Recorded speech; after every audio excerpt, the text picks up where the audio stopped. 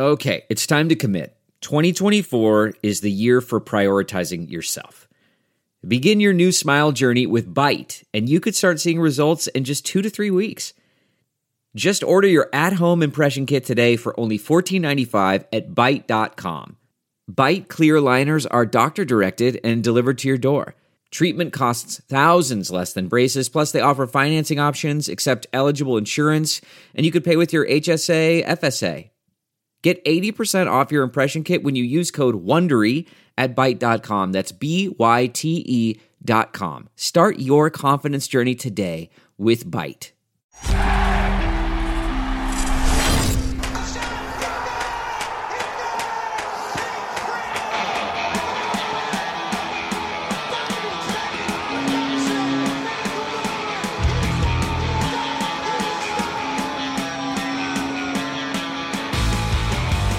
Hello, everyone. I am Jordan Hall, and you are listening to the latest Flyers Talk podcast presented by Great Railing. A lot going on in Flyers land. The team is no longer on that long and ugly losing streak. It did get to 10 games. They had 2 of those last year, but the Flyers were able to end it at 10 games. However, they are still treading water. They are still trying to stem the tide and keep things interesting. Keep things interesting in this season. Try to be as competitive as possible and really keep their fans in it going into December and really into the new year. Last year, the season got off the rails around December-ish into January, and really the season became about next year early on. And so the Flyers are trying to be more competitive, and they're trying to stay away from losing streaks like the one they just went through. They went through 2 of them last year. They can't keep doing that. The goal really was to be more competitive this season. So more competitive should be avoiding long skids, staying in games, and being able to win one in a 10-game stretch. So the Flyers failed to do that recently, but they did pick up a win, and then they got back in the loss column most recently with a defeat to the Lightning 4-1.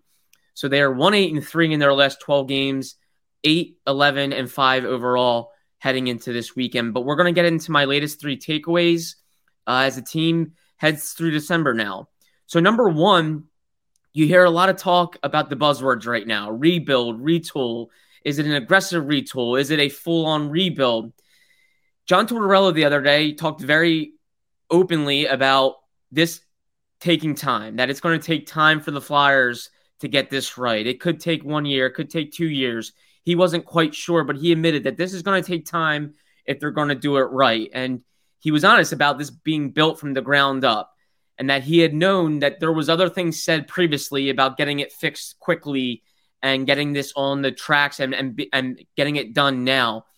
But he's honest about it taking time, and that's a good thing. It's good to have transparency from your head coach. Chuck Fletcher and management has been they've shied away from saying the word rebuild and admitting how long it could take. But I don't think they're naive to the fact that this could take time, and that they are going through a transitional phase this year. So my overall point is I don't know if it really behooves Chuck Fletcher to come out and use the word rebuild. I do think it's vital to be transparent with your fan base. The fans are the biggest investors. They're the ones that drive the whole thing. They're investing money in the team. They're the ones coming to games. They're the ones buying merchandise and really paying the organization. So it's important to be transparent and let them know the direction of the team. But it's so early in this season that does it behoove Chuck Fletcher and the Flyers at all to come out and say, yes, we are rebuilding. We don't think we can win. We are really going from the ground up. I'm not sure it really helps him a ton. What does the message send to – what kind of message does it send to the players that are in their late 20s, getting closer to their 30s, guys that think they want to compete and win now? Does it really send a proper message to them that the organization doesn't care about winning right now? Does it really send a message to any of the players that they don't feel like they can win or compete right now? So I think it kind of is a smart way in some ways to just say, hey, we're looking to get more competitive. And we believe we have some youth here, and we believe that things can be better by pushing forward, by being harder to play against, and having a coach like John Tortorella give us direction. So my overall point is I don't know if it really helps the Flyers a ton, at least Chuck Fletcher, to come out and use the word rebuild. they might be doing that behind the scenes. Behind the scenes, they might be understanding that, yes, this is going to take time and we need to do it correctly and be patient and right. But does it help them a ton from sending the message to the roster, from maybe also come up to the trade deadline and free agency and the offseason ahead? Does it help them to admit that they are full on rebuilding? Maybe they could be a little more transparent to the fan base and let people know. And maybe John Tortorella is doing that. Maybe he's the one that's flat out saying this can take time. But the overall most important thing is the Flyers need to get it right. Whether they admit to a rebuild or not, they need to get it right and do it the right way and push forward and start generating an identity, start generating wins, and get the team at least moving in a decent direction where there's a foundation to build upon. That's the most important thing, whether I admit to it or not. So maybe people are making too big of a deal about whether it's called a rebuild or not. The fact is they got to get it right, and at least they have a head coach, I think, that is acknowledging that it needs to be built from the ground up and there's no skipping steps. But I'm not sure you're going to hear the word rebuild from management or people in-house. Hockey folks tend to never want to concede anything. So it's early enough in the season where you are somewhat within reach of a playoff spot. So why admit to it now? Maybe when it comes to December, or maybe when it comes to January, February, and in March, as the trade deadline gets closer, the Flyers will have a much probably clearer picture of where they stand. And maybe at that point, they will admit that this season is lost we need to focus on next year. But I don't know if it really helps them going into December to admit whether they're rebuilding or not. That's my overall point. Flyers Talk is brought to you by Great Railing. Stop into Great Railing for the highest quality and lowest prices on all your railing, decking, and fencing needs. My second takeaway is just how important Cam Atkinson can be when he gets back to the Flyers. He's getting closer. He's been practicing. He's been cleared for contact, but he has yet to play this season.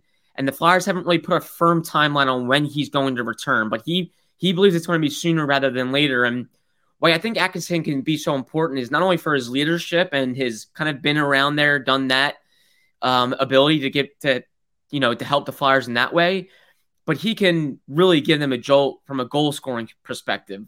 The team is not going to score a lot of goals this year, but the reason they could really use a goal and Atkinson is early in games when they're trying to establish and dictate pace, they're struggling to score goals. And if they can get a goal early and just play with a lead a little more often, they can maybe establish the tempo of the game and dictate play a little bit more. But when you struggle to score as badly as they are, you're in a dogfight where it's nothing, and you're putting so much pressure on your goalie and on the defensive play that you're just not establishing leads and really dictating tempo. Whereas Atkinson is a guy that's got a track record of scoring goals. He's done it 30-plus twice. He's always going to probably be a 20 to 30 goal scorer.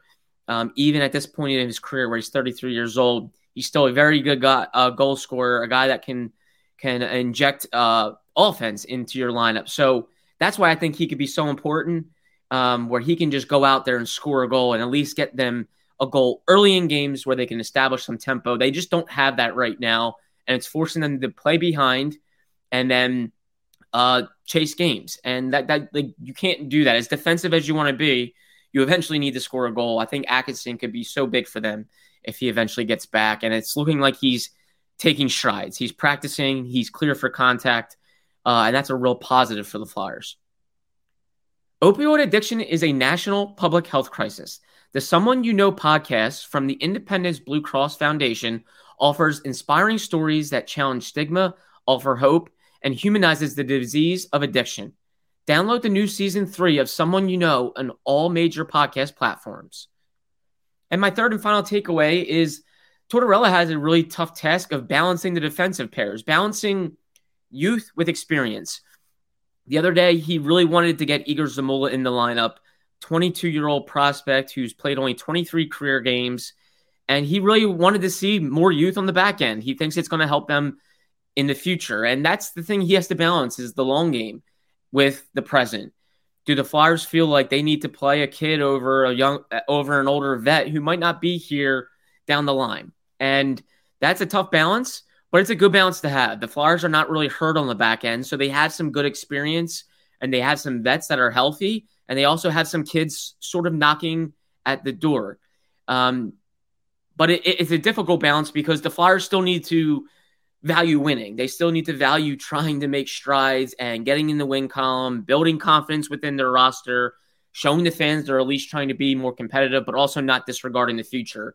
So you're going to have a guy like Igor Zamula. You're going to have a kid like Cam York eventually knocking on the door. So the Flyers are going to have to fight that balance of trying to go out and win that game that night, or also letting a young player maybe go through some growing pains in the lineup, like facing a talented, pedigree-laden Lightning team who's going to force a young defenseman into a mistake, but let that kid learn through it. So that's something to watch moving forward here, especially with Cam York playing well down in Lehigh Valley. He's eventually going to be needed, and he should eventually be up here playing. When that is, who knows? It could take time. They could want him to be playing with the Phantoms and just build confidence and continue to play. But eventually, the Flyers will have to make a decision on where this season is going. Are they competing for wins now, or are they playing for the future and wanting young kids to be in the lineup and gaining experience?